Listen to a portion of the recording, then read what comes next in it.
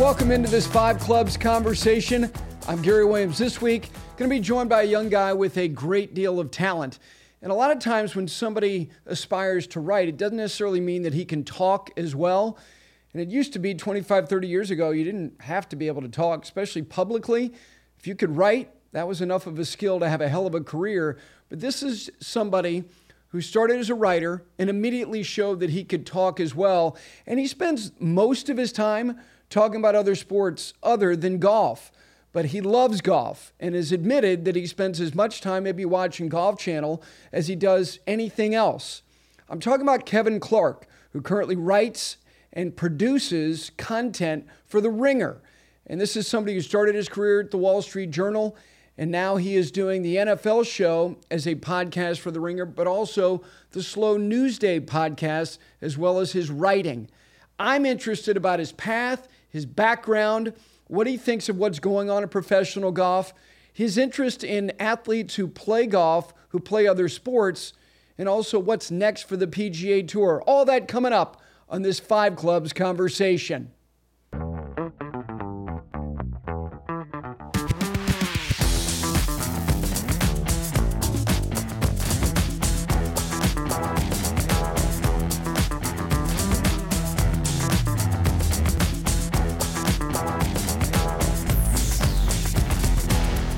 With that, we welcome in Kevin Clark. Kevin, how are you, my friend? I'm doing great. It is unseasonably warm here in New York City. I'm enjoying it. We are 5 days away from moving from the city to the suburbs, so I'm going through a lot right now, but I'm very, very happy to be talking to you. Okay, well, listen, since you mentioned this to me before we got started, let's start there because you grew up in a town that I lived in Winter Park, Florida for 10 years. You grew up in Orlando. But now you're in an area where I grew up. I grew up on the Jersey side in Bergen County, New Jersey, in the shadows of Midtown Manhattan. You are moving to the belly of the golfing, beast in a good way. You are going to be Quaker Ridge, Waikagill, and then the Gothic, just nirvana that is Winged Foot.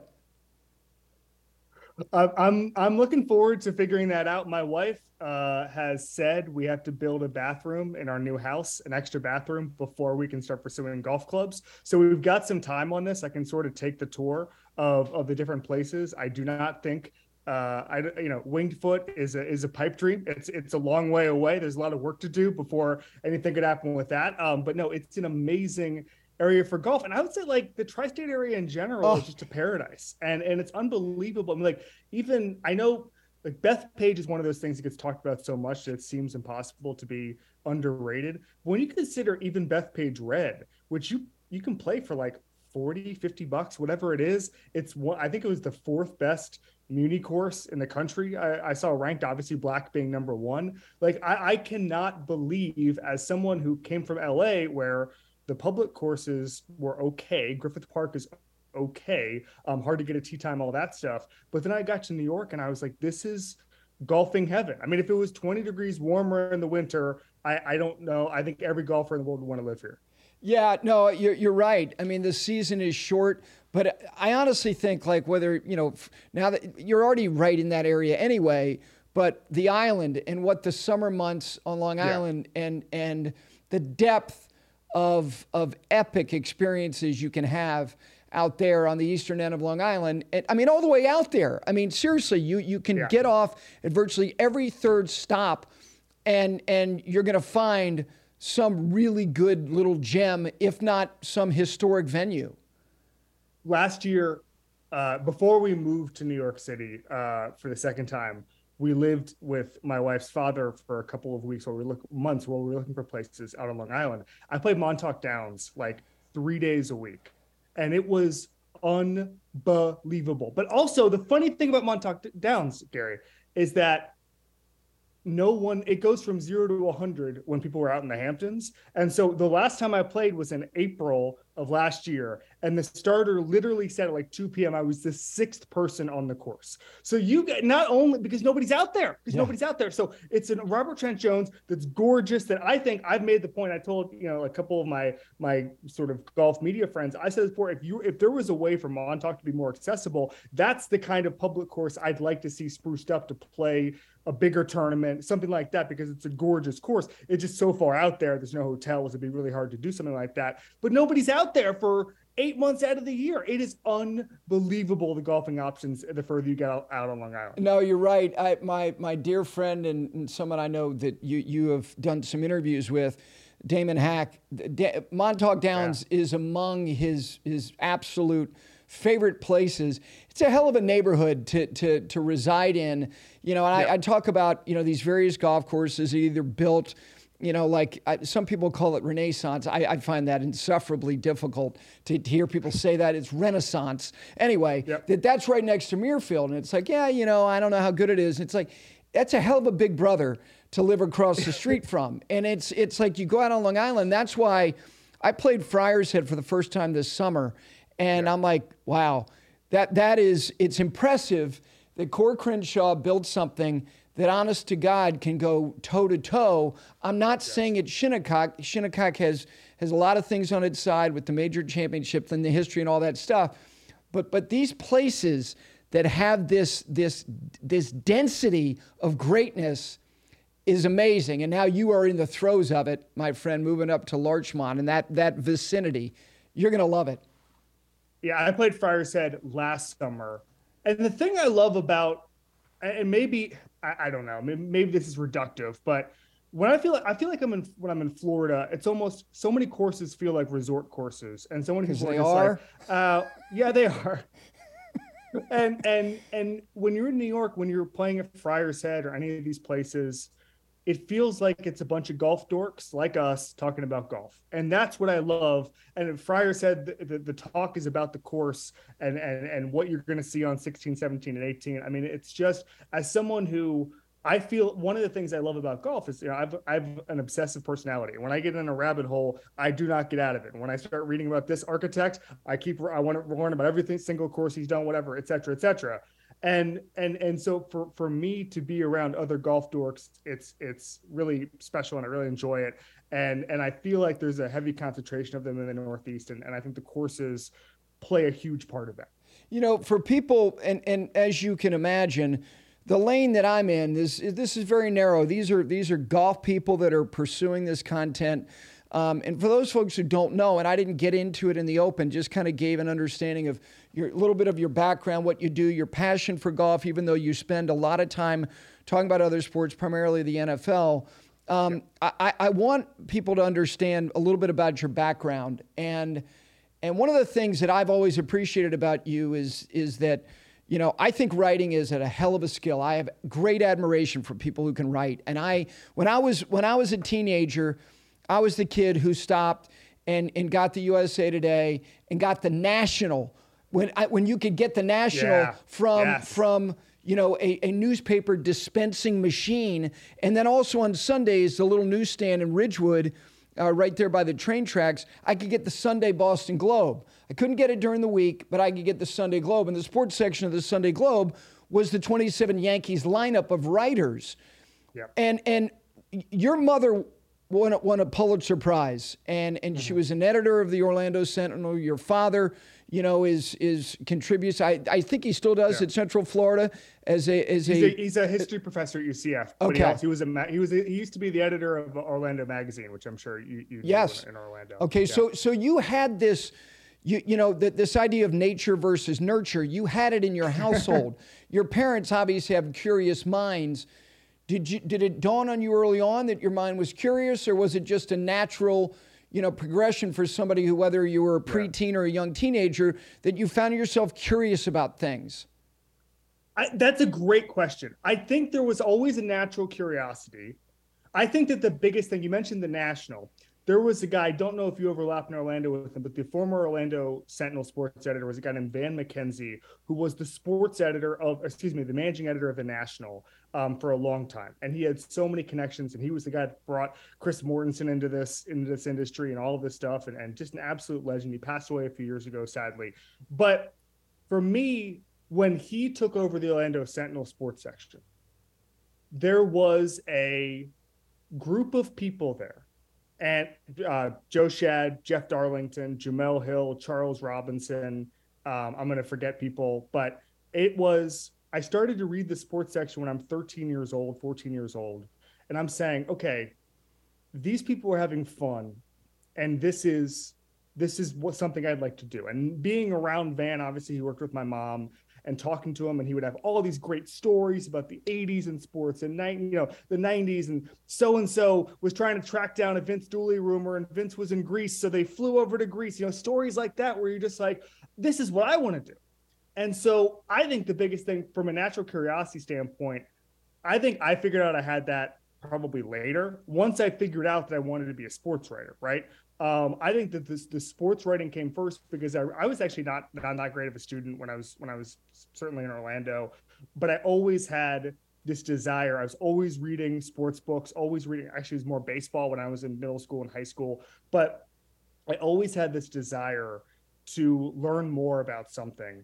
And I didn't know that it was that natural curiosity you needed to have to be a journalist until maybe later in high school, early in college, where I was like, oh, okay, something is wired to me that most people don't have. But yeah, to answer your question, I guess I've always had it because kind of just growing up and knowing kind of what it takes to be a journalist. But I think that the nurture part of it, more than even my parents, was being around an environment in Orlando. And you know this, Garrett, like there's so many sporting events in Orlando. It's almost like the underrated sports capital of the world. And like even something as simple as like the Bucks used to do their training camp at Disney when I was growing up, and nobody used to go, and there were ebbs and flows about how popular that team was. Spring training was everywhere when I was growing up. Now there's only one team in Orlando, and it's the Braves, but there used to be 5, 6, 7 teams within an hour. Even something as simple as, and I wasn't actually a huge golf fan growing up, but if you remember the Tavistock Cup in Orlando, aside from, by the way, the obviously the tournaments there. I mean, I saw Tiger Woods when he was on his long winning streak. One of those tournaments was in Orlando at Disney. I was there for that. But even like the Tavistock Cup, where it's just like, oh, there's this event I can go to where I can just watch Tiger Woods warm up at the range with 50 other people. Like, that's it. Like, you're not getting this anywhere else. And so I don't think for as much as I love sports and as much as I was around it, being in Orlando, like there was no choice for me but to be as steeped in it as I wanted to be. And that's what I think that there's a million ways this all could have played out, but like growing up in Orlando at that time, and even like the Shaq and Penny magic, like you think about it, it was not normal for a town that small in 92, 93, 94 to have that sort of glamorous sports team. I mean, it's ridiculous. I mean, Orlando used to be a really small town. And so I think that it was just, it's a lot of nurture. There was some nature because of my parents, but really it was just the environment when I was around as a kid that was just really special. One thing that I saw when I was, I don't know exactly what the year was when NBC put Will McDonough on as an insider. And it was like, wow, that he's blazing a trail here. And the reason I bring him up is that now with the proliferation of all the digital content, if you're a great writer, it doesn't mean that you can't just focus on that, but it's almost like, God, you damn well better be good at talking as well. Because there's this obligation for someone like, look, Bill Simmons created something with Grantland, which I find that and found it so aspirational, like, God, an aggregate of these voices and minds creating content in all these different lanes, whatever it is that they want to talk about. But it wasn't just writing, it was talking. Did you feel like your ability to talk about sports was running neck and like affirmed in Aladar with your writing, or was one out in front of the other? I didn't know I could talk about it because I was in the Wall Street Journal before I was at the Ringer, okay? And all we did was write 13 to 1,500 word pieces once a week about football. So I never podcasted. I went on TV maybe twice, 3 times during the Ray Rice thing. I was sort of an outside guest on some of these more serious news networks, and that was it. And so I didn't know what I was good at. I mean, it's like anything. Like unless you're doing it, you have no idea if you're good. And I honestly didn't know when I went to the Ringer. I knew there'd be podcasts. Obviously, I didn't know it would be a podcast first company, and I didn't even know. I mean, like once we were bought by Spotify, excuse me. Once we were bought by Spotify, obviously that decision was made that we were audio first, but it's always been a combination of the three, writing, video, and podcasting.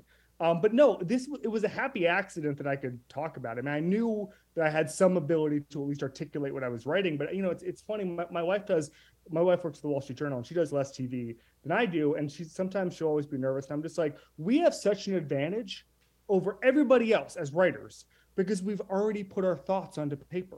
Like everybody who are, if you're a TV anchor, if you're a TV analyst, all of them would love the competitive advantage of having spent 3, 4, 5 hours sitting down and just figuring out what they think about everything. And I always say, like, if you're ever stuck on, I don't know what to say about the Lions, I don't know what to say about the Packers, I don't know what to say about the University of Georgia, like in our brain somewhere are thousands of words we've already said about them. So just paraphrase that. Like you've already come up with your points. And so I think those two things are tied together. As long as you can string a sentence together, you're going to be able to talk about it. So that's why I think you mentioned Will McDonough, like the big revolution. My colleague Brian Curtis talks about this all the time. The big revolution over the past 20, 30 years is the insider as cheap analysis relative to paying Tony Romo $20 million to do it. Although Tony's worth it and Troy Aikman is worth it and all that stuff. But there was a swerve, I think Brian Curtis called it, between when Adrian Wojnarowski went full insider, because he used to be an opinion columnist, and we switched from opinion to information over the past, I'd say, 15 years. And you can get your opinion anywhere. We have Twitter to get lots of opinions, although who knows how long that's going to last. And so I think that being able to deliver the information and raw facts and figures to people in a coherent way is a really good way to make your mark in this industry. And so it was all a happy accident that I can talk about it, but I do think that every writer in their brain has a competitive advantage over everybody else, which was our thoughts are already out there, and we can regurgitate that stuff for as long as we want. Yeah, if you look at, you mentioned Adrian, and then like I remember when Adam Schefter moved from the NFL Network to ESPN, and it was a legitimate big get for ESPN. And going, wow, okay. So now the line is moved again, where it was. Again, it's the insider, but now this is like taking it to another level. And with the advent of the social media, it wasn't, we're not breaking in from around the horn for you to give this, or we're not gonna drop it on the bottom line. We're gonna use social media for these bombs to be dropping, and your following is gonna be so prolific that your value is going to be X, and that X is got a lot of zeros behind it. And so it's interesting. Like I thought Tony and Michael Wilbon was another like line in the sand being crossed, like two scribes being thrown together, who respectfully, not necessarily the most telegenic guys didn't matter. The other thing, Kevin, that they did is that they put the topics in the margin, and you're going, what?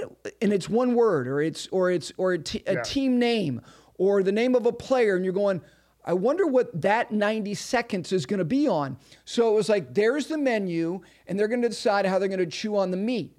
And so, like all of these various things that we've moved forward in, somebody had to be the first, and if they were good, then I thought that made the opportunities for others not necessarily immediately more plentiful, but available. And like you said, like information now it's gold, it's platinum, it's everything. It's unbelievable, and it's every single sport, and it's all transactional. And it's funny because I I don't want to be that kind of insider. I'm really close with, I know Schefter well, but I'm also, my one of my new Westchester neighbors will be Ian Rappaport. And he was laughing. We were laughing a couple months ago because he was saying, he'll be in the shower and he'll get out and he'll get a text from someone and he'll tweet something. And it turns out, Mike Garafolo tweeted it 90 seconds earlier, and people will just come at him and be like, "You're late, bro. You're late." And it's like, how quickly did everything change? That being 90 seconds late to something is like a massive loss, or like, oh, I'm in my kid's little league game. I was looking up, watching him, look down. There's some breaking news. Sorry, I lost by 30 seconds. And somehow, like, the world has shifted so much that that's a massive loss for you. So it's all very funny, but the information part of it for football, it ties into fantasy and it ties into gambling. And, it's funny because I wish college football, and Pete Thamel does a great job of this. I've noticed over the past couple of weeks with injury stuff. I wish college football were covered more like that.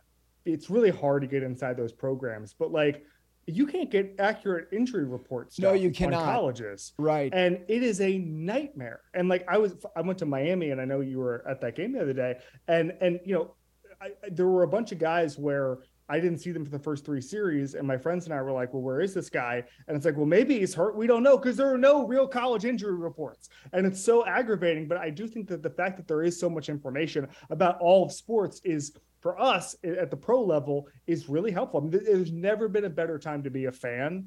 And part of that is the Woj, Rap Sheet, Schefter type of ecosystem where you can get anything you need now. No, and I think Pete, and I don't know him, and I've always been, it's kind of interesting. I found myself, I wanted to be good at things. I had the dexterity to do anything, hit my ceiling at about 12, and was immediately really, really interested and captivated by not only what I was watching on television, who was talking about it. And so I say that because, like, to me, game day it's such an important property in the landscape of sports television. And when you bring on somebody like Pete, you're going, God, I hope this works out. And you never know. And the same thing with Pat as well. And I'm going, God, that is a big seat to sit in. And those two guys, you talk about an infusion, and I didn't know we were going in this direction, and I don't really care that we are. Those two guys have given that program a jolt that, I wasn't thinking to myself going into the season, and I love Corso, that they desperately needed. But the fact is, they needed it. And they've gotten it from two people who have infused that program with an energy that is very sustainable going forward. Game Day is one of my favorite shows. And what's funny about Game Day, and I know this is going to sound crazy, but it serves the same purpose as golf on television. Here's what I mean by that. And I would also say Formula One is like this too. And I know people are listening and saying, where the hell is he going with this? It serves at its very basic function as a travel show. And it doesn't matter how locked in you are, it doesn't matter how much you know, you turn on TV and you see, I want to be there, right? So like, if you're looking, when it's January and it's 20 degrees here and they're in Hawaii, I don't care how locked in I am. I don't care if there's a playoff game in 20 minutes that I've got all my attention towards. I need to see great views of the water, and I need to see Justin Thomas hitting 5 irons into great horizons, right? And Game Day, it's like they're going to Texas this week. Yeah, TCU and Texas. And I'm going to see the quad in Austin, and I'm going to go, I could use a Bud Light in the quad in Austin right now. Like, I could be there. I'd rather be there than amongst a bunch of moving boxes. And so that's always why I'm going to tune in, but you need a certain energy to keep me logged in for 90 minutes, right? And so Pat McAfee's unbelievable at that. And it's funny because I would watch Pat McAfee do anything. Like, he is just so charismatic on anything. And it's like, even when he's talking about a sport he doesn't know, it's funny. It's funny to watch, like if he's on there talking about NASCAR or whatever, I'll watch that. And Thamel is the best of the best, but Game Day to me is like the pinnacle of television. It's fun. It's location. It's got analysis. I just love it so much. I'll tell you a quick, because you're from Orlando, you like this Lee Corso story. So I went to Bishop Moore, which is a Catholic high school in Orlando for my first year of high school. And there's a lot of geographic diversity at Bishop Moore. Like some kids are from Winter Park, some are from far out in Lake Mary, some from downtown Lake May. There's not one area you draw from. And so we would sell like the chocolate and the wrapping paper and all that stuff that everybody else does for fundraising. And a couple of the kids I knew from Lake Mary were absolutely destroying everybody else. And I was like, what the hell is going on here? Is somebody cooking the books over in Lake Mary? And I found out that Lee Corso is the absolute king of just buying you out, because he was such a great guy that if you went to fundraise at Lee Corso's house, he was going to buy you out and you were going to destroy everybody, because that's what kind of guy he was. And I've always thought about that with Lee Corso, that everybody in his neighborhood was winning the fundraising drive because they had the competitive advantage of Lee Corso. That's a good one. And my affinity for him, my dad played baseball against him in college. My dad was a pitcher at the University of Florida, and he was a great two-sport athlete, at Florida State. And my dad actually had a no-hitter into the 8th inning against Florida State, and Corso broke it up. But I have always, wow. First of all, he was, you talk to people who've been around that program who Lee Fitting, who's a friend who ran that property as it was ascending, he'll tell you, like, he's the show. And it's not an easy transition. And I know that he's still going to have, an opportunity to be a part of it. And I hope he comes back before the end of the season. But Pat he's a singular talent, like you said. You'll listen to him or watch him engage in any conversation about anything. And I don't care if his depth of knowledge is Petri deep. I mean, I don't care, because he's gonna naturally make it. And I can tell you the other thing, and I love watching body language. And I'm looking at Pollock, and I'm looking at Herbie, and I'm looking at Reese, and I'm going, they like him. Mm-hmm. There's no rigidity. They're all just totally locked in on the guy. Yep. It's amazing. I love it. And I just, college football is about the culture and it's about the atmosphere. And one of the things that worries me about conference realignment, some of these things, is that they just try to make it a national property and it becomes just a junior version of the NFL. And I think some people, especially in television, would want that, at other networks maybe. But I think that what Game Day does is it takes the college football culture, the regional culture, whichever that may be, even if they're at Oregon, that's its own culture, different from Texas, different from Florida State. And so I think that they do such a good job of preserving what people like about the sport. Let me talk a little bit about golf, because look, for people who don't know, you're into it in a bona fide way. Where did that start? Yeah. So I screwed up and did not golf when I lived in Orlando. And now it drives me nuts, because I think about all the opportunities, and some of my best friends live right near Winter Park 9, which is such an amazing played course. 4 nights a week for years. Yeah, they play every Friday, and their wives have the strollers in tow, and it's something I'm intensely jealous of. But I'm not moving back to Orlando. But so when I moved to LA, so I tried to golf very briefly when I lived in New York. Impossible. When I lived in Manhattan, impossible. Yeah. Chelsea Piers, which is the one range in the 5 boroughs, or there's some in South Brooklyn, but it's the one range you can get to from Manhattan. I don't even know, $50 a bucket, something like that. Like, it's makes sense. Yeah. And so that was out. I tried for like a month. It didn't work. So when I moved to LA, it was something that a couple of people who were helping run the Ringer were at least sort of into. Sean Fennessy, who's one of our top guys, played a lot. He's from Long Island. Jeff Chow, who's one of our heads on the business side, played a lot. And Chris Ryan, who's on, you guys probably know him from the Rewatchables and a lot of those other podcasts, was just started. And so I got in a lot of those foursomes. And because of that, because I was playing with my bosses constantly, my game is entirely cosmetic. And what I mean by that is that all I wanted to learn was how to not embarrass myself. So off the tee, I look awesome. If you saw me off the tee, you'd say that's a stick right there. Long irons, actually pretty good. Disgraceful short game, disgraceful putting. because I never took the time. I wasn't into scoring. I don't care. I'm just with my bosses and I don't want to duff it off the tee. I don't want to send it into the woods. So I spent all my time on the driver, on the long irons, and maybe one day and probably when I get to the suburbs, I'll be able to chip more and get going that way. But I fell in love with golf in California. Was able to play a bunch of nice courses out there, not just in Los Angeles, but the Orange County resort courses, which I only recommend you playing once if you value your bank account.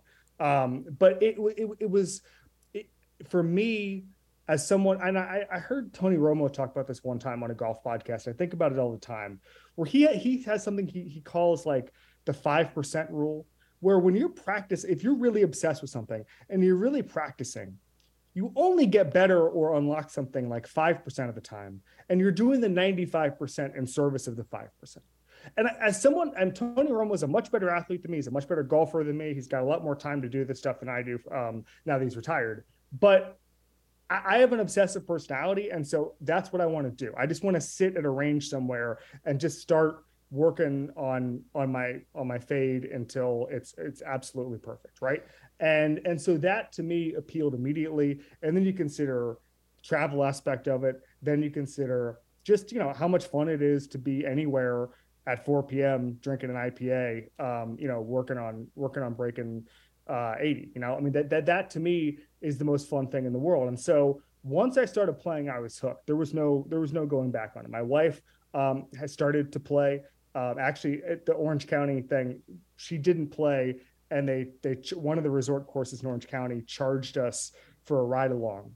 And she was so offended that she decided to start playing as to never have that happen again. And so that to me, we've had a great time. We lived in Florida for 6 months during 2020. We played a bunch of great Florida courses, a bunch of Pete Dyes, and we played Winter Park 9 together. So I'm obsessed with it. I'm obsessed with the pro part of it too.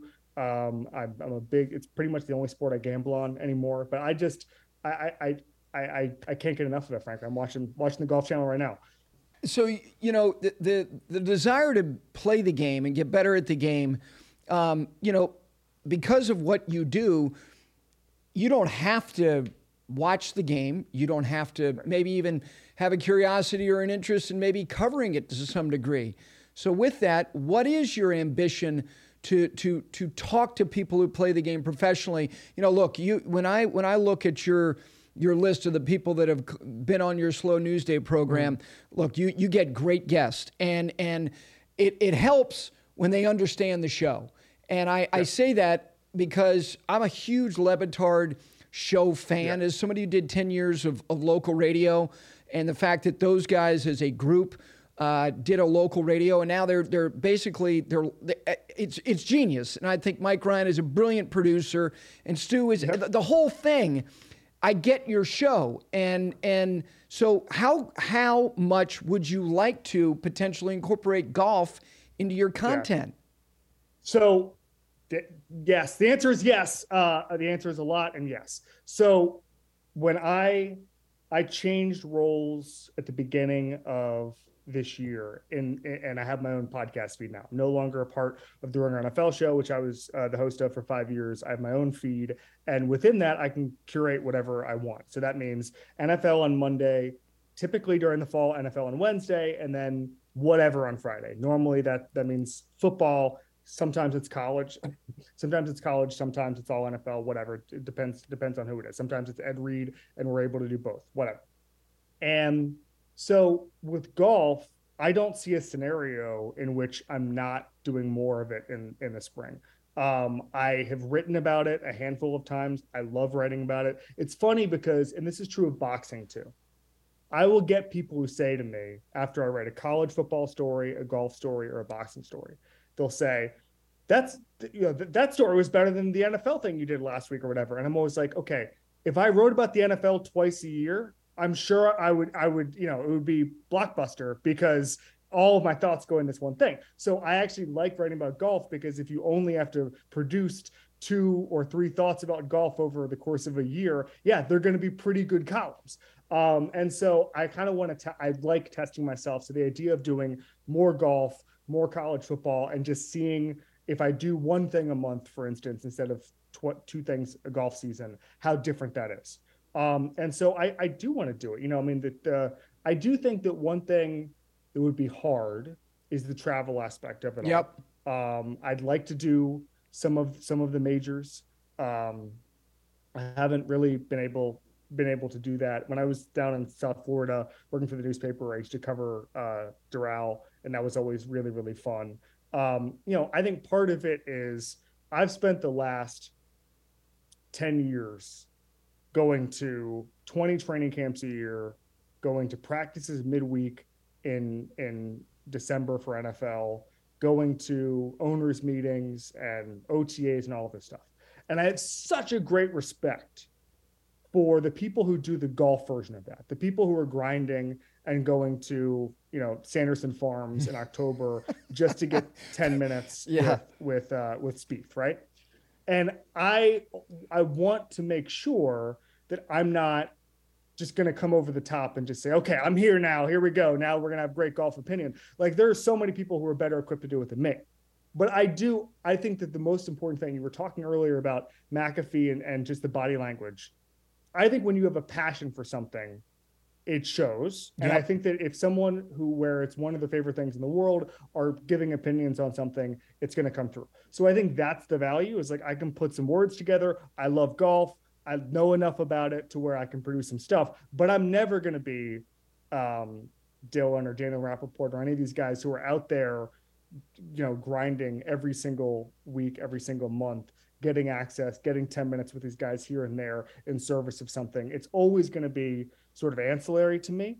And I just love it. I mean, we're actually going to try to go to the Masters this year in 2022, had a scheduling conflict with something in my family that I had to go to, but it's definitely something that's on the table, because I just think, for me, one of the things about what I'm doing now is I want to weigh in on the big event, whatever that is. So that could be the national championship, that could be the Super Bowl, that could be Live Golf Split, like that to me, that includes golf at least 3 times a year. When you talk about the U.S. Open, the Masters, the British Open, whatever. I haven't been able to finagle a trip over to Britain yet, but we got to work on that. You do. The thing about you saying, I don't want to be like, hey, look, I'm here and now everybody stop and give me your time. What I have found, though, is that when you have a following, which you have, you know this, golfers they're sports fans, and there's an appreciation that comes with somebody who would of his own accord take the time to say, look, I want to cover this. And my intuition tells me, and I'm pretty good about this, that these players would be like, oh, this is great. That Kevin is here, and this is going to be good. Whether it's Justin Thomas, Jordan Spieth, Jon Rahm, and I can go down the list. And this is a different example, but like Shane Ryan, when he wrote, Shane wrote "Slaying the Tiger," and he was an outsider, and he wrote what I thought was one of the better unvarnished views of the PGA Tour that I had ever read. And he's subsequently gone on and he wrote the book about the Ryder Cup at Whistling Straits. And now he's devoting his career to writing primarily about golf. And I'm not saying that's going to happen to you, but the game can always use voices and people who are, carving opinion, who have a wider lens. And I'm not saying that these guys are complicit when they just cover golf every week, but the game is better served with guys who have other interests. It just is. That's why I always appreciated that Dave Anderson came to majors and Bob Bryan came to majors. And if I would imagine you make the appeal of whoever it is that you have to appeal to. And I don't know Bill's affinity for golf. I never heard him talk about golf. But anyway, I hope that they let you do it, because it's good for the game if you do it. Yeah, no, I appreciate you saying that. And I think the biggest thing in anything, kind of what I said earlier, is doing the work once you're within that, and not coming in and just trying to be, hot take opinionator and saying, Jon Rahm's never going to win another major. He can't get his emotions under control, that kind of stuff. And so I think that's the most important thing is getting the access to do it, getting the runway to do it, which I think I have. And then once you're there, just kind of working your ass off. So I agree that that there's probably more golf in my future. And I think it's something definitely I want more on my plate, because I just think it's so fun, and you can kind of, again, if you love something, you can roll out of bed and write something good about it, or talk something good about it. I mean, like that's just it. I mean, like someone said to me, someone joked with me a couple of weeks ago. They were saying, if you had to talk for an hour on something with no preparation, what would it be? And for me, the answer would be University of Miami recruiting. Right? I could do a 10-part podcast on that right now. But like, if you were, there were about 10 golf topics I could do the same on, because it's just a passion. It's a passion project. And I think that's so important when you're in this industry, because I think far too often, and you alluded to it earlier, you see somebody on TV and you're just like, oh, this person's not into this. This person doesn't love this. Or this person isn't communicating like a fan. I heard a podcast a couple of weeks ago with this guy named Bob Balaban, who's an actor. And he was talking about how in the 70s, he was getting really good reviews for this play he was doing, but he wasn't getting bigger jobs. And he went to his acting coach and he said, what's going on? People were saying I'm good. And he's saying, all right, do you love this play? And Bob was like, no, I don't. I'm just doing it for the role. And they're like, people can pick up on that. You don't think they can. And the reviewer saying you're doing a good job, people can pick up you're not into it. And I've been thinking about that ever since, where it's like, I see people so often where they're talking about football, maybe they're a college guy or vice versa. Or maybe they're talking about, they're on the U.S. Open coverage. I'm, at U.S. Open tennis, and they don't really know who the 30th ranked person in the world is, whatever. Like, you can see that stuff a mile away. The viewer can pick up on it, and that's why I think that I think objectivity and all of this stuff is really important when you get into beat writing and covering a sport or whatever. But the most important thing, I think one of my really good friends in this industry is Mina Kimes, and she obviously does a lot of football, and her passion for football. I was at dinner with her last week. Her passion with football comes through all the time. And right now, all she'd rather do than anything in the world is just watch the Colts offense and figure out what Jeff Saturday is going to be able to do with it. And I think we need more people like that covering any sport. We're just people who weren't, I think one of the problems, and this, is that, for so long, it was this person's covering hockey because they were at the Boston Globe and assigned the Bruins beat and they got on this track.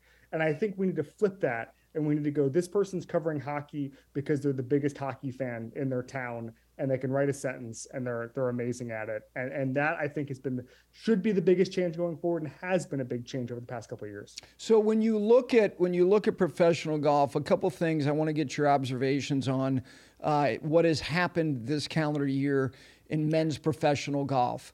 What are, if I said to you, give me a couple things of all the things that have transpired as LIV has entered the space, what has stood out, whether it be a person, whether it be a decision, what are the things that as you look back on this year that you will not forget about what has transpired? Wow. That's a great question. I would say the respect I have for the group and now I think that, I was on Pat Mayo's podcast a couple months ago, and he'd asked me, like, who are the non-negotiables the PGA Tour can't lose? And we know who that is. That's Jordan Spieth. That's Rory McIlroy. That is probably, frankly, Hideki Matsuyama. Oh, yeah. And that the group, certainly with Rahm and Rory and Spieth, their leadership during this was astounding. And my respect for them grew so much. And, I think everybody loses in this whole thing. I don't think golf as a professional sport will be whole for many years, even if the LIV guys are somehow able to accrue points and play in the majors. I think that you get to a point where it's two AAA leagues rolling around in the mud with each other and slinging mud. And,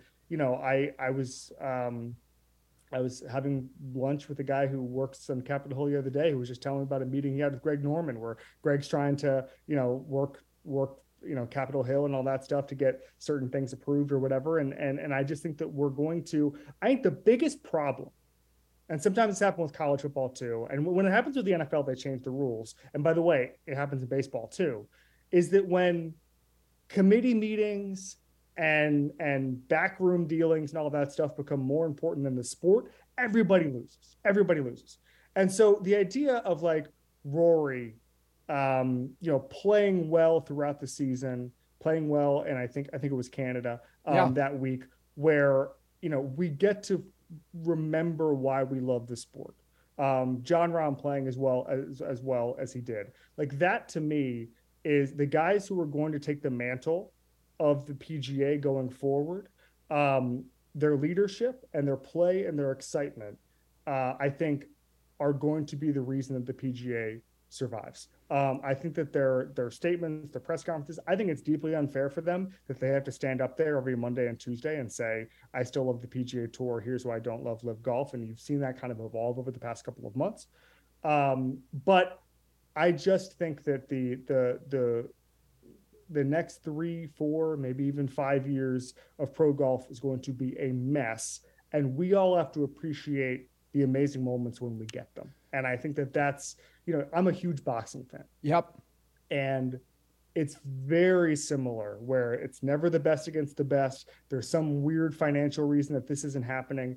And for me, the biggest thing is saying, okay, this sport for boxing, not golf, this sport can't get out of its own way politically.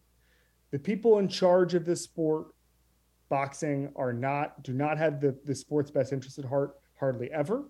But what you learn to appreciate is when Deontay Wilder and Tyson Fury are fighting in Las Vegas and they're knocking each other down, and you go, this is it. This is why we do all of this stuff. This is why we watch undercards on Fox in January. This is why we sit around watching old YouTube videos. This is why I'm watching Deontay Wilder's third professional fight. Like all of this is leading up to this moment. And so I think when you start to see Live and you start to see the way this is going, then you start to realize, okay, we need to appreciate the amazing moments we do get, because that's all we have. That's all this is just the moments. And I think that's the most important thing is I think we're no longer going to take for granted when we see something amazing, because it's going to be lessened over the course of each year because Live Golf is taking something away from the sport. Yeah, no, it's a very good point. I grew up playing tennis, loving it, going to the U.S. Open as a kid, wanting to be Borg, and tennis has dealt with this fragmentation of the professional game, like who's where. Yeah. They turn up 4 times a year together, and they got the series that you'll get them at, which is now in Miami. You'll get them out in California. You'll get them in Cincinnati. You get the Labor Cup, but it really is like an eclipse to get them all together. IRL and kart, same thing. You're into F1. I mean. They have not recovered, and these are lessons that can be learned. There's so much acrimony now. I'm with you. It's not going to happen in the foreseeable future. Let me ask you about one person in particular, because I said this last week, and this is not to disparage the fact that he can't be competitive because the guy won a major at almost 51. And historically, there have been a handful of great players who genuinely love playing golf. And Mickelson is among that group. Mm-hmm. But I actually think his greatest value to Live is if he was the lead voice talking about their product. I don't know that he can single-handedly drive some type of television deal, but he's as provocative and as sit forward and listen to what he's saying as anybody in the game. He's going to have any network job he wanted. It was a done deal. Let me ask you this. Where is he in 5 years? I don't know. I thought the most instructive part of Alan Shipnick's book wasn't the stuff that he got kind of shadow suspended for. It was when he said at one point to another player, he wished the PGA Tour were 30 players. That to me was fascinating, because you started to see the psyche of it, and you started to see that Phil was not maybe looking out for the PGA Tour this whole time as much as he was looking out for Phil. And we started to see this. And you made the point. Phil Mickelson could have been, I mean, I'm not even saying, like, we had this whole thing about what could be a Golf Manning cast. It would have been the Phil cast. Could you imagine? The Phil cast? He would have gotten every guest. He would have gotten every guest. He could have just sat in whatever basement he wanted to sit in, and any number of his homes. Could have hung out in Vegas. Could have hung out in Phoenix. Doesn't matter. Put him with any traffic cop broadcaster. And everybody would line up. I know Joe Buck did it for the PGA. Every great broadcaster would line up to spend 4 hours watching a major, talking with him, and having every imaginable guest possible. 100%. And I think part of what determines Phil's fate in 5 years is what happens to Live. If Live is still this contentious, kind of shadow league that they don't get into majors, they're just kind of a minor league. I mean, ticket. I saw someone retweeted a couple days ago that there are tickets that cost $1 on StubHub to get into. Right. Like if it never gains traction, then these guys frankly look like kind of a joke. And I think that's important to remember. And so, but if Live either, winds down or I mean, I don't know what would happen in 4 years that would be any different, but if it kind of goes away quietly, I think Phil has a chance to re-enter golf polite society, frankly. But if they're still warring, and if they are, as I said, kind of two AAA leagues just constantly going at each other, that to me means Phil is still going to be ostracized. So I don't think all of the opportunities he had are gone. As far as being a champion of corporate America, it's funny. I mean, when I listen to all of his podcasts, and certainly, you know him very well, you've done a ton of interviews with him. It seemed to me like he wanted to be a grand old statesman of the game. Right. And he was so happy to play with the CEO of AT&T and give them tips and be that stuff. And it's like he's relinquished that. And that title, in 20 years will go to Jordan Spieth and Rory McIlroy and Jon Rahm. And we're talking about guys who are going to, do the honorary tee shot at Augusta. That's not going to be Phil. Phil has abdicated his duties as someone who I thought was going to lead the game of golf for so long. And you even think about, obviously, Jack isn't perfect, but that Jack is going to handle most situations with class and be a dignified member of the golf community. Arnold Palmer certainly was that in Orlando. We remember that well. And you think about all of the things with Arnold, where he had Bay Hill, he'd sit in his golf cart, sitting on 18 watching it. He'd bring in young golfers and give them advice. I just read Dick Ebersol's biography where he's talking about how Arnold, would take Ebersol's entire family into his house, and they made these great memories. It was one of the favorite things they would do. And it's Bay Hill. It's not the Masters. I mean, it's a nice tournament, but it's not, some legendary tournament. And I think that could have been Phil. And what breaks my heart about this situation is that's over. I mean, there's really no coming back from it. And Arnold obviously was a legend in the business community, and we know it. My colleague Matthew Futterman, my former colleague Matthew Futterman, wrote a book about obviously the IMG and all that stuff and how influential that was. But that wasn't this. This is Phil's steps have unquestionably hurt the game of golf over the past year. And I think Arnold took business risks, but he always had the best interest at heart. He obviously quashed a rebellion. What was it? 40 years ago. Yeah. So it upsets me what Phil could have been in 10, 15, 20 years and won't be now. Yeah. It's, you mentioned the ceremonial first starter. You lock him in for that, network lead analyst, TV job, the Phil cast, all that. The one thing I would say, as far as leaving the door ajar, forever's a long time, and you know how we are. We love to guzzle down apologies. We love people to beg at the altar of forgiveness, and I don't know when and if that happens. And sport is different. It's very particular. But I cite two examples. Alex Rodriguez was kicked out of baseball. Mm-hmm. Alex Rodriguez doesn't have one network job. He has two. Michael Vick went to jail. Michael Vick is on Fox's pregame show. Forever is a long time, but I'm with you. This is a long road to forgiveness and a cleansing that's going to put him in the 18th tower of a tour that he was not anymore, part of a lawsuit. Right. Not to mention a club in Augusta National that, again, you put people on the first tee to open up the Masters. You can look historically at all of them, from Fred McLeod and Jock Hutchinson to the ones who are currently doing it right now. Not a lot of baggage. Now, Gary Player, he's picked up a few, he's picked up some odd, debris here and there. It is going to be interesting, no question about it. Before I let you go, before I get to these 5 quick questions, if there is somebody, like right now, when you look at the live landscape, who is the most valuable commodity they currently have?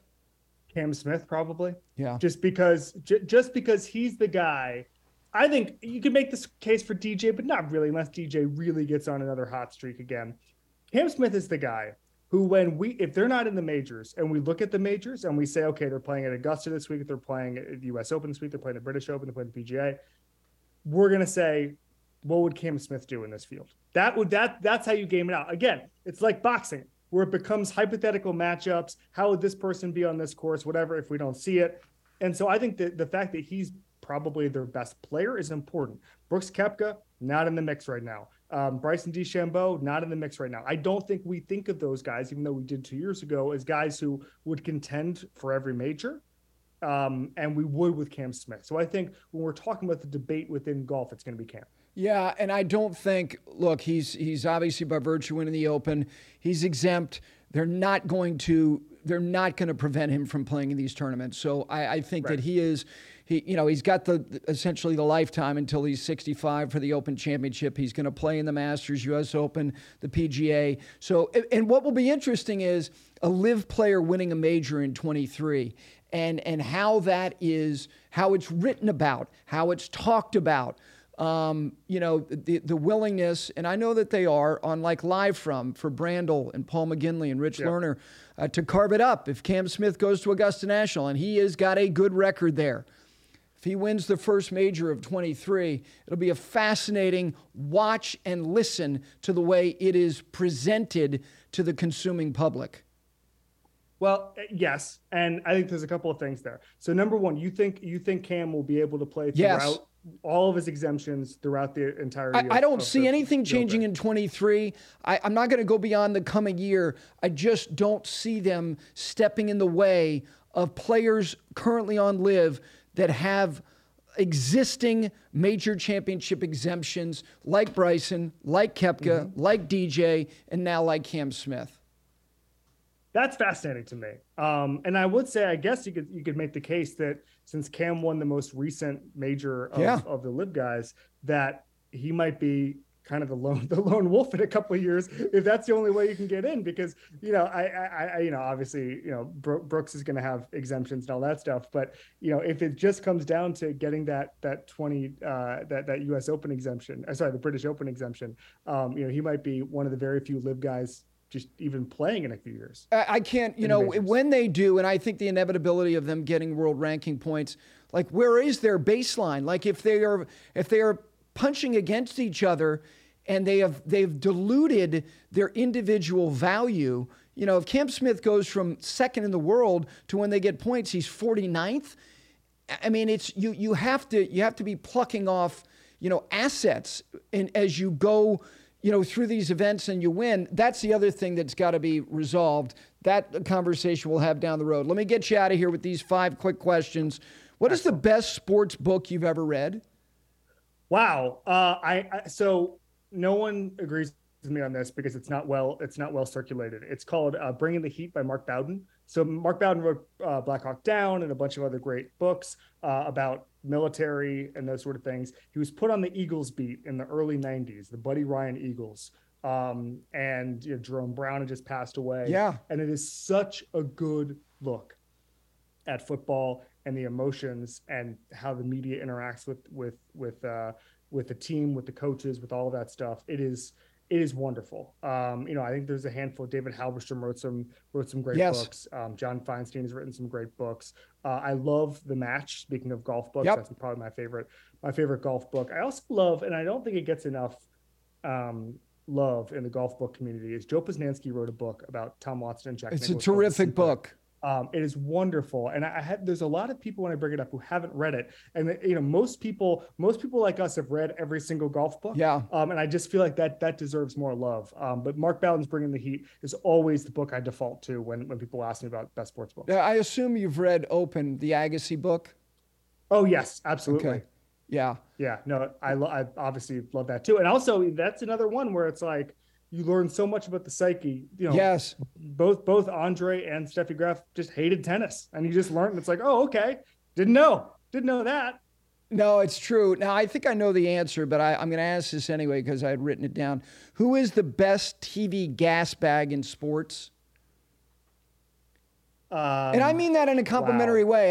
No, I know. So Dan Lebitard is a self-described gas bag, so we can put him at a number one. I think that the guys on the debate shows are so impressive to me. Like Stephen A. Smith's ability to work himself up into a tizzy when it's something that he probably hadn't thought of the day before, like a baseball topic or whatever. Like if it's the Knicks or something like that, or Cowboys, like I understand him having an opinion that gets him riled up. But when he's sitting there and I remember listening to him a couple of months ago, and he's talking about the Packers, and he clearly didn't have a ton of content. And he just starts screaming the name Aaron Rodgers over and over again until it became entertaining. And I was like, this man is a genius. This is like Mozart level stuff.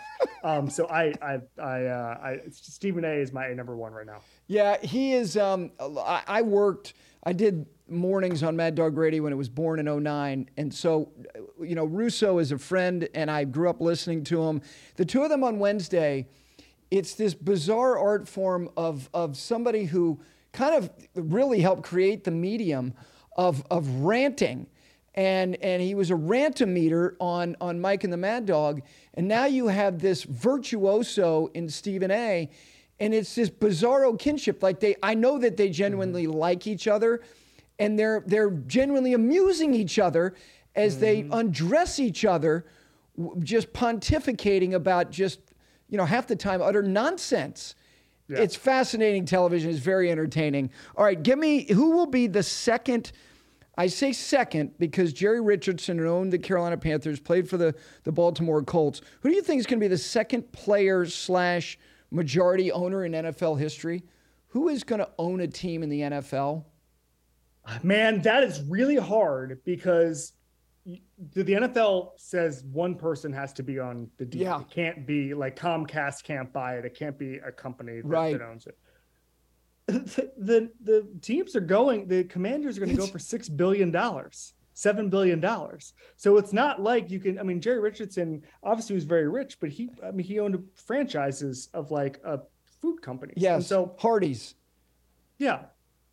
And so, I think the easy answer would be Peyton Manning, but Peyton Manning is not going to have $6 billion ever. No. And so for me, I think it's going to be more like, I know this sounds crazy. It'd be more likely to be like an Ndamukong Suh type. And I don't know what his literal financial situation is. Yeah. But Suh, I did a story about this at the Wall Street Journal, very good friends with Warren Buffett, and got in with a handful of mentors really early. And I know this sounds crazy, and he loves the sport and all this stuff. But a lot of the reason he plays and a lot of the reason he continues to play is just to get money to invest. And so it's going to be that. It's not going to be someone who gets $400 million from playing. Russell Wilson told me he wants to buy a team. And I think that's probably not going to happen unless he's got, he's starting companies and selling them. But I think people probably think, oh, this person is going to, Josh Allen's probably going to make $500 million, $600 million playing football. Yeah. Good luck, buddy. That'll buy you a AAA baseball team. Okay? Correct. Like that's just the way franchise values are going. So I think it's almost more likely it's somebody we've barely even heard of who started investing early, sold a tech company for $6 billion. Unfortunately, Patrick Willis got in someone swindled his money a couple of years ago, but he retired to be a tech guy. That's the kind of guy who's going to end up getting $5, $6, $7 billion. Okay. Good answer. All right. What is the event in golf that you most want to cover in the next 2 years, 1 or 2 years?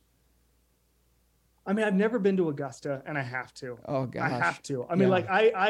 I got to tell you, I like the idea of the US Open more than the Masters. Reason being is I like the venue change. I like the fact that you're going to these palaces of golf and it's different every year. If you were to ask me for the next 50 years, what could I cover, the US Open versus the Masters? It'd be the US Open every single time because I just love the pageantry in different places. And when you go to a place You go to Shinnecock, it's the biggest event in the world. And, they start planning for it 3 years out. And my father-in-law lives kind of near there. And it's like, people are knocking on his door to rent his house, 4 years out, because it's just the biggest thing in the world. And so I want to do both. But if you were to ask me what I want to do first, it would definitely be Augusta, just to knock that off the bucket list. Yeah, no, and look, if you could do the U.S. Open as well this coming year in L.A., for them to be hosting it. They've already been greenlit for their second U.S. Open. They haven't even hosted the first. I think it's going to be great to see it right in the heart of L.A. All right, last thing. Your high water mark as a sports fan was when? 2009 Orlando Magic NBA Finals appearance. I will never get over that. It will never be better. They made the finals in 95. I was so young that it all seemed, and maybe you had this when you were growing up, but when you have a great team you're rooting for when you're 6, 7, 8 years old, it all feels so normal. Of course we have Shaq. Of course we have Penny. And so there needed to be some distance for me and some years in the wilderness where I was like, wow, that was weird. Like there was a Penny Tyra Banks Super Bowl commercial, a little Penny commercial. Tremendous campaign. It was filmed literally 2 blocks from my house. Wow. Right over the East-West Expressway. Okay. And I remember it was it aired during the Steelers Cowboys Super Bowl. And I remember watching it and being like, well, this is normal. Like who doesn't have us, like, oh, there's the lake by us. Like there it is. And then like 10 years later, I was like, well, that was a weird time. What the hell was that? And I didn't realize how weird it all was. And so we're in the wilderness. We're going through, the Tracy McGrady, then to the Tony Batiste, Carlos Arroyo era where nothing was happening, Steve Francis, Kelvin Cato, all these guys. And then we get good again. And I'm in college and I get to say, oh, all of those things I was too young to appreciate, all of the weirdness, all of the mania, and, my parents both live within walking distance to the arena. Like that all gets replicated now, but I get to enjoy it and I get to understand it. I get to drink a beer. And like that to me, I don't think anything will ever be better than that. I mean, the only thing I can think of would be if Miami came back. I mean, like actually played for national championships. But even that, like I have so much perspective on it now and I've been through so much that like it wouldn't have the feeling of the Magic getting back to the finals, beating LeBron, beating that Celtics team. I mean, I come back to it so often. I do a show on ESPN called Debatable, and with Dominique Foxworth and Pablo Torre, and I literally, it's almost like a running gag. Like is there a situation in which I can bring up the 2009 Magic? Because that's all I want to do. I could just talk about that team for days. I love how you just ripped off like 7 names from the dark ages. There's nothing I love more than getting together with friends. And I grew up a Yankee fan. And this was, look, this was the early 70s. They were awful. Steinbrenner had just bought the team. And I was lucky enough to be there when Reggie hit the 3 home runs. I was 11 years old in that stadium in 1977. So I saw, and I didn't have perspective, but beyond that, like the 80s was awful. And I was a Giant fan and lived through the miracle of the Meadowlands. Like I could go so deep on the list of quarterbacks that were terrible and the list of middle infielders for the Yankees in the 80s that couldn't hit 210. I love that more than going, I know Paul O'Neill, he had that great at bat in Game 5 in Atlanta. Everybody can do that. I want to talk about guys who couldn't hit their weight and like yourself going through Tony Batiste's kids went to my kids' school. I was there for the 10 years when I just left there. It was not a good 10 years for Orlando Magic basketball from 2011 to 2020. Awful. But Paolo's got him going. But I just also think that when you have those wilderness years, you learn what sports is really about, which is it's about, going with your friends and drinking 3 beers or going with, I'm going to have a kid in a couple months. And it's just like, you can enjoy things outside of wins and losses. And if you really need to make the finals every single year, you're not a great sports fan. And so you probably have great memories of, just going on the 4th of July in the 80s and watching some terrible Yankees team. Like that's what's great about it. And that's why sports is so amazing, is like, even in the absence of some memorable moment, you can create your own. Yeah, I didn't get to see Yogi Berra. I watched Dale Berra play third base for the Yankees. That is the low point. Listen, you're awfully kind. I know you are a very busy guy. I'm an enormous admirer of all of the work that you do. I hope you have a chance, Kevin, to do more golf, because it'll serve the game that I love so much, that I get to cover if you do it. So thank you for doing this, and I wish you the best of luck with the move. Appreciate it, man. This is it's been so enjoyable. I love the show. I love talking about golf. I can't thank you enough. Thanks so much. Really appreciate Kevin Clark taking the time. I do recommend, if you like anything, especially the National Football League, he covers it exceptionally well, can talk about anything, as he just did for the last hour. But I hope that he takes some time to spend more time covering the game of golf, because I would love to get his insight and have him talk about the game and write about the game that I cover and love so much. But most importantly, thank you all for listening and watching this edition of the Five Clubs Conversation.